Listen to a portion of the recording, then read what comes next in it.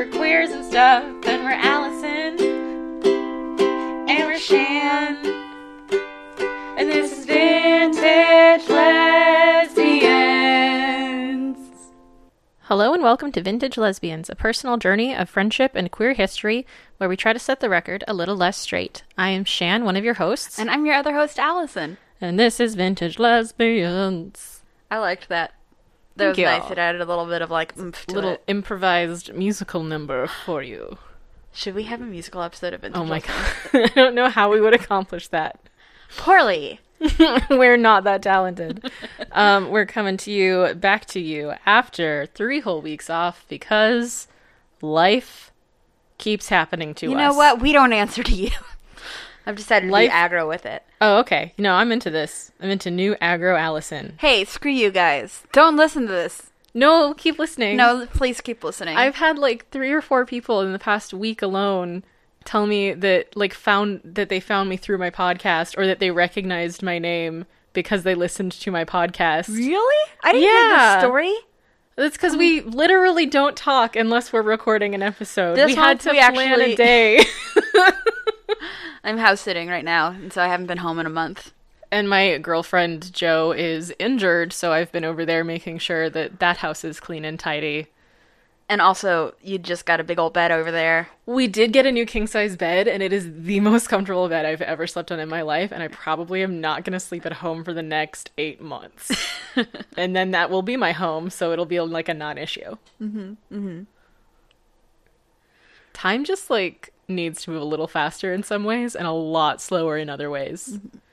On a micro level, it should slow down. But on a macro, speed it up.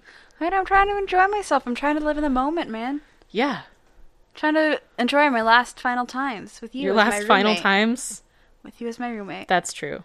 Until we will old. See each other as much then as we do now, probably. Or more. I feel like we spent more time together before you moved in. That's true. Yeah, we'll put the behind a paywall. Speaking of paywalls, though, if you have a minute right now and you want to support us a little bit, go give us a rating and a review and maybe subscribe to the podcast so that iTunes thinks that we're cool. That would be so lovely. And it costs you no dollars. That was a fake out. A fake out. Though if you had dollars you wanted to spend and you wanted to help us pay for our hosting fees, you could our hosting and our posting. You could give $7 of those dollars to us every month, and you could do that specifically at patreon.com/vintagelespod, and in return you'll get the promise of future bonus content, which definitely will happen. We have one bonus content. We do. We got some BOCO, and I have more planned. It's just sitting in my files waiting to be edited. Okay. Anyway, if you want to hear us fuck up our words a bunch and laugh at the stuff we cut out of the podcast, you can do that over at patreon.com/vintagelespod. Hey, Allison. Hey, Shan. Allison, how are you doing? Oh, thank you for asking me. For the first time. For the first time ever. Nothing was cut out between... How are you? I'm doing well. I'm trying to think. I feel like I had interesting vignettes and stories with which to share with you. But they have flittered out of my head like a small butterfly. Small butterfly on the wind? That was a butterfly noise. Is that what butterflies sound like? Mm-hmm. I've been house sitting a lot. Getting a lot of animals up in my business. Yeah. Are they cuddly? They're cuddly and good, and I love them a lot. It's a little, it's been a long time. I'm house sitting for over a month, as you know. Yeah, it's a lot. You haven't been near me. And it's like I'm always working, even when I'm, not working, you know? Yes, I do know that feeling. Because I'm not at my own home. You're not. You can't quite fully relax when you're not at your own home, mm-hmm. I believe. An airplane ticket with that money. Hell yeah. Go to Arizona. Hell and yeah. I will go to Las Vegas. Hell to yeah. See our friends get married, hopefully. Hey, I'll be there too. I really hope it works out with the visa and stuff. Sheesh. And then I'll come back here. And I'll be like, thanks, house sitting money. I already spent most of that house sitting money, though, so, hopefully I'll... Yeah, but, you gotta live. Yeah. Shan, may I ask you a question? Yes. What's up? Oh, not much. Been playing some video games. I read. Been watching some good TV. What video games have you been playing? Phoenix Wright, Ace Attorney. Of course you have. Yes, that's the only one. Have you solved any crimes?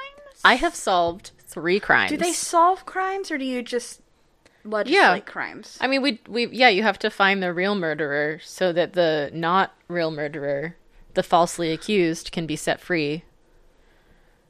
Because you're defending the falsely accused. As I understand it, in the criminal justice system... This is a fake criminal justice system. There are 2... Wait, how does it go? Equal but important entities. I don't know. It doesn't matter. It's a fake criminal justice system that was invented by the creators of this game, and it's... When you started to go, this is my story. Bum bum. No, but I will now. Anyway, TV. I've mostly been doing that and, like, going to therapy and, like, trying to keep things together in my life and my home and stuff. Hey, proud of you. Thanks.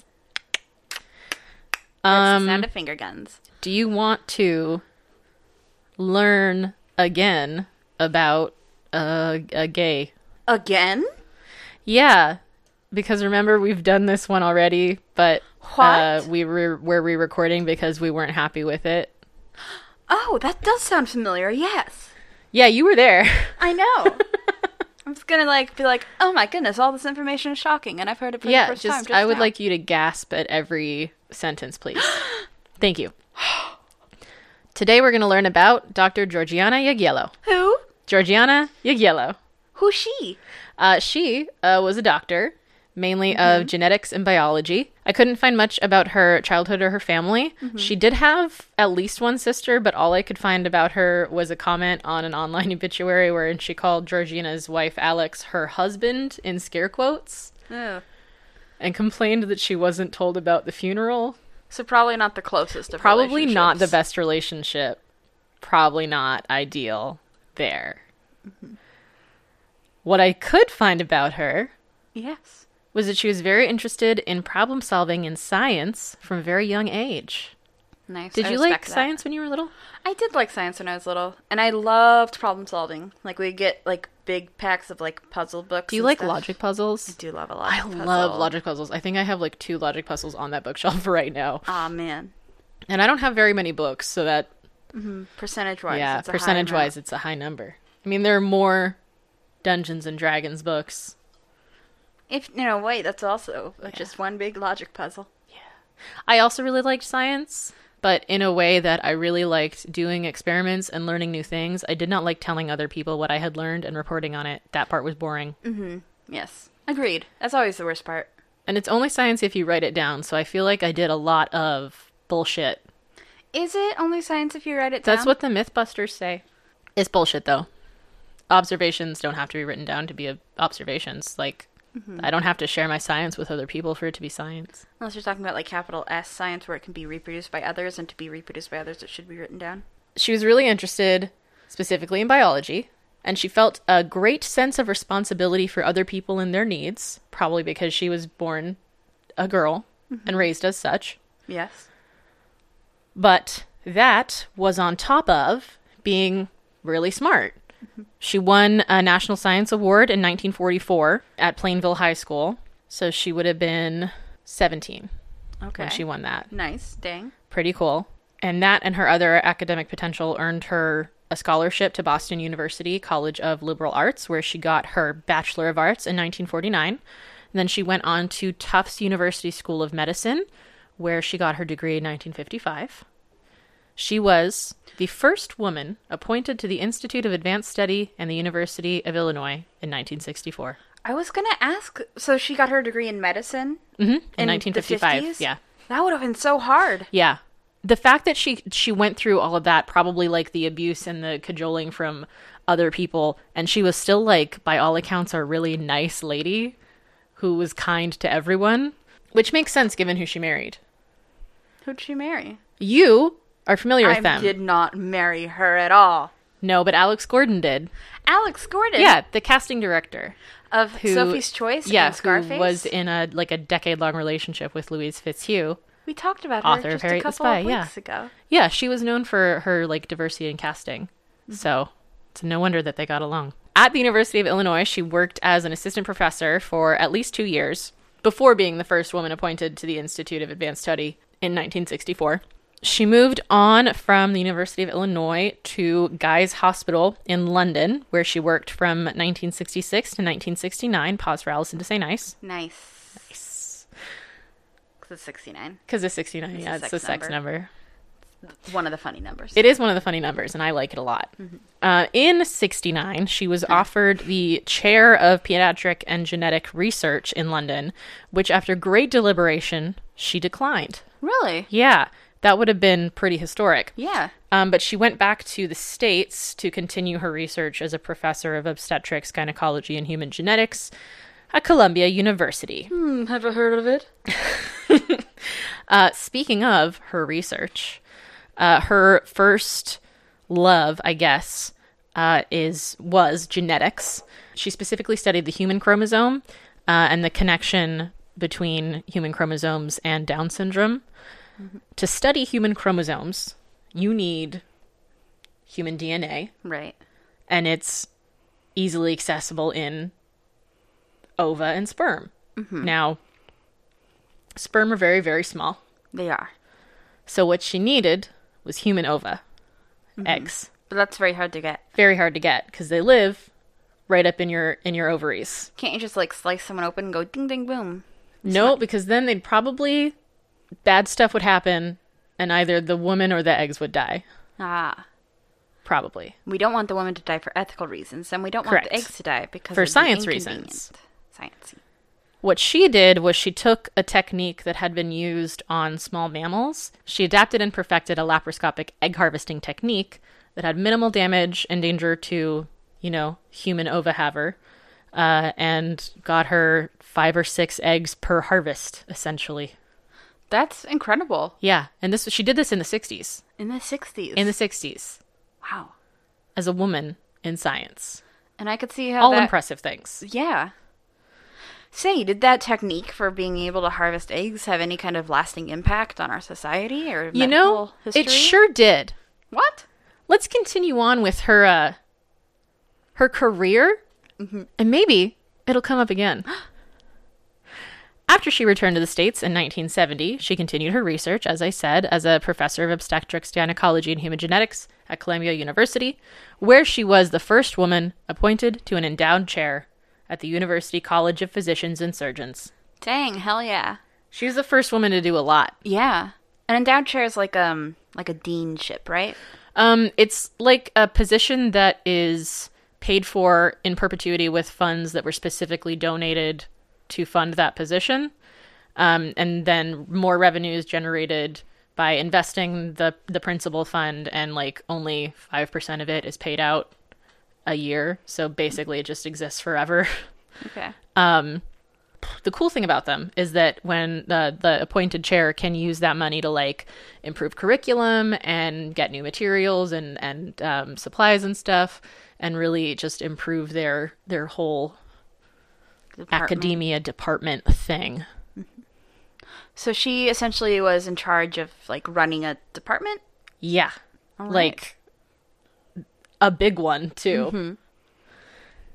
Sounds pretty important. Yeah.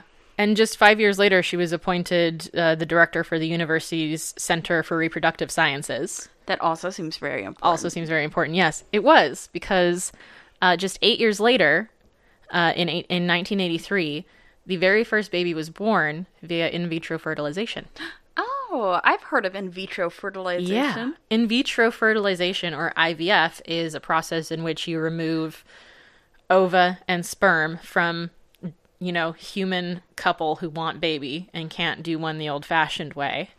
And you put it together to promote fertilization, and then you take those fertilized ova, reimplant them in the uterus of the uterus haver, and hopefully it makes a baby. Mm-hmm. Did they, by any chance, use that technique that she perfected earlier in this podcast episode? They sure did, Allison. What? She was actually in charge of setting up the entire lab and the entire system for obtaining eggs. That was her job. In an interview, she said, "I knew what healthy human eggs looked like. Not a lot of people did at the time, so I saw every embryo that went through here." She probably also handled most of the eggs, too, since you literally had to physically manipulate them pretty much the entire time. Oh, man. I never thought of that. Yeah. Like, you have to pick them up with the tiny little suction tweezers and put them over here in a little jar and then put some sperm in there and then be like, hey, babies, get together now. And sometimes if the sperm have low motility, you have to guide the sperm into the egg. It's wild. IVF is wild.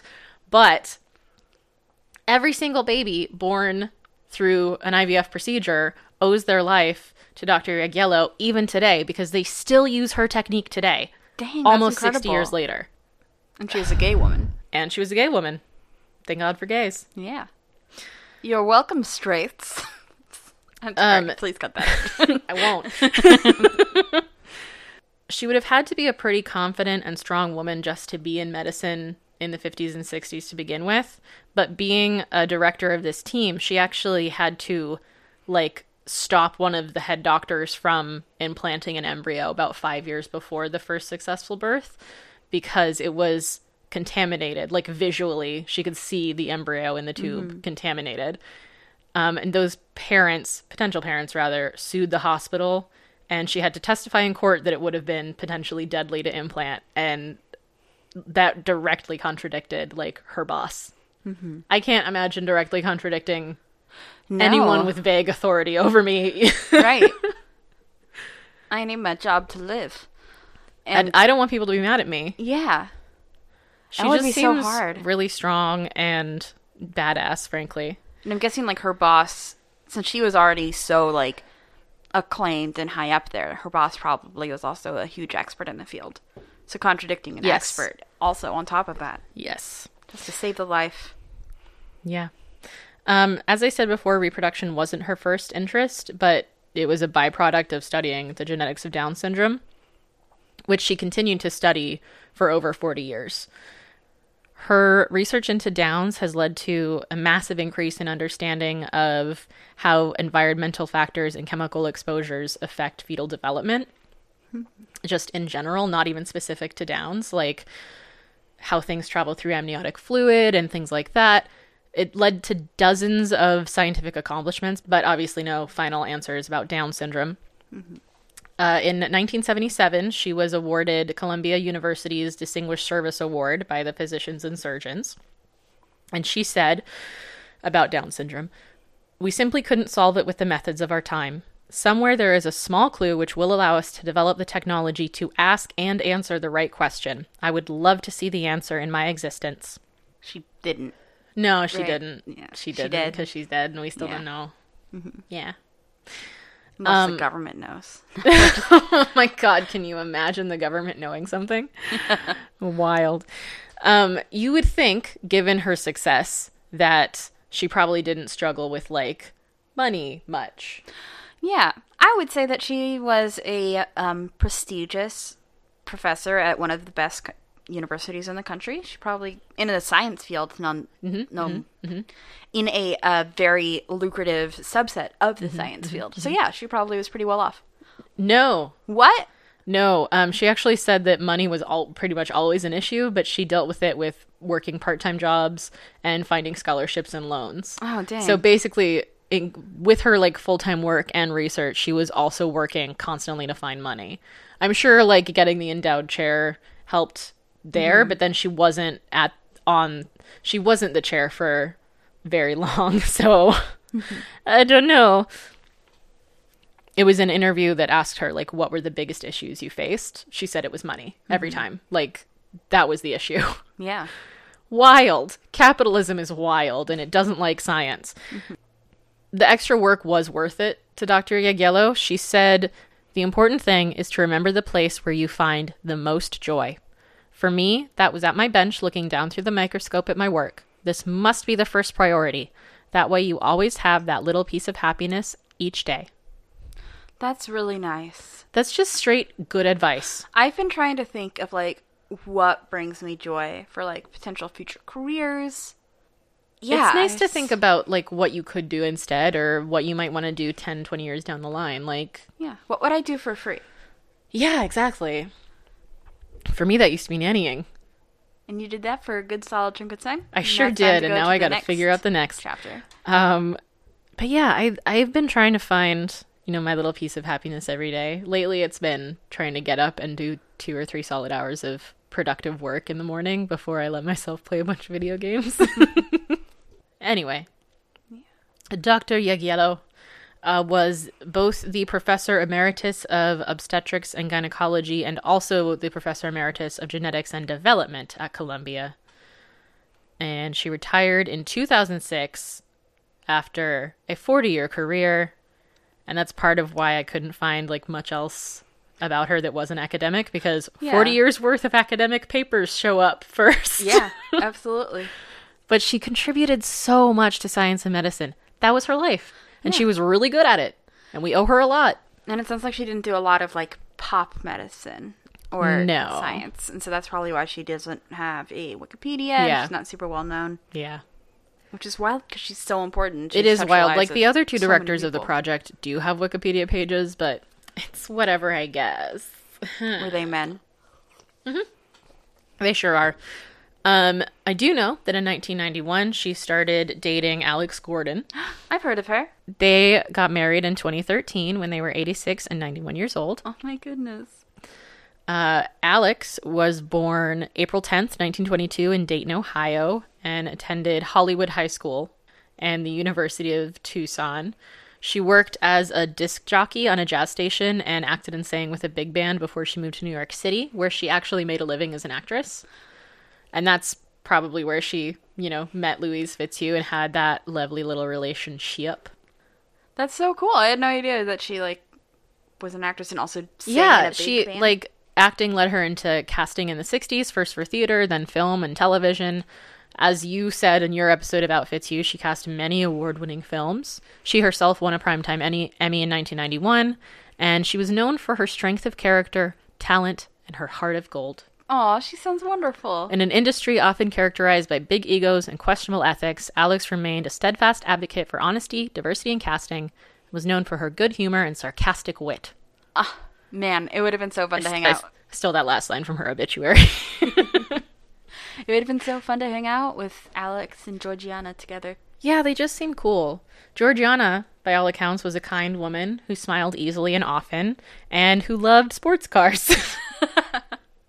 Specifically, Jaguars. She owned at least 2 brand new Jaguars in the 60s, including a brand new 1962 E-Type Jaguar in British racing green, just like the one James Bond drives in Dr. No. Is that why she had money problems? I don't know. I don't know. I don't know how she got these cars. I don't know. I found a personal anecdote from someone who had actually met her when she was working as an assistant professor at University of Illinois. They drove into the country once, barely knew each other, and this was the only real time they spent together, but they drove into the country once to test the speed of his new sports car, and they got pulled over. But because the officer couldn't prove how fast they were going, they were only issued a warning. Nice. After they got married, Georgiana and Alex spent the rest of their lives living in Duxbury, Massachusetts. Georgiana, unfortunately, died just a few years after they got married in 2015, when she was 88, and Alex lived only 3 years after her, died just last December when she was 96. Wow. I wish that I could be friends with Georgiana and high-five her because my friend Gia exists because of her.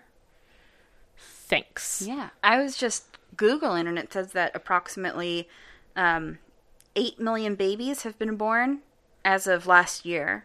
More than 8 million babies have been born since the world's first one. Dang. And it's because of her. Yeah. 8 million babies are alive because she wanted to look at eggs. Mm-hmm. What a great lady. I think that's it. We already talked about how you can support us, rate and review, or subscribe to our Patreon. You can also follow Vintage Lesbians on Twitter, Instagram, and Facebook. All of that is at Vintage Lespod. That's Vintage, Lespod. You can also send us an email at vintagelespod@gmail.com. Vintage, Lespod@gmail.com. You can follow us on our personal pages. I'm at justashan_ on Twitter and Instagram. And you can find me on the internet at Allison Humphreys. Only one L. Just the one. And my Humphreys has a Y in it. Good luck. You can do it. We believe in you. Mm-hmm. And also, we love you. And also, I don't really care if you follow me that much, so I'm okay. I care deeply. Follow Shan. And also me, because if Shane gets a lot of followers from our podcast and I don't, I'll be fine. I'll be fine. I'll be fine. You'll be fine. I'll be fine. Anyway, that's been our episode. Thank you, as always, to Leslie for our beautiful logo design. Leslie, you're a treasure. You're a treasure, and we love you. We love you so much. We appreciate everything you do to our lives and bring to us. Oh, so many kisses and hugs being sent to you right now. Thank you so much for teaching me about these science lesbians. Thank you for receiving my knowledge. And thank you for listening, everyone out there. Knowledge transfer complete. I love you. I love you. Bye. And that was Vintage Lesbians. Love is love, bitches.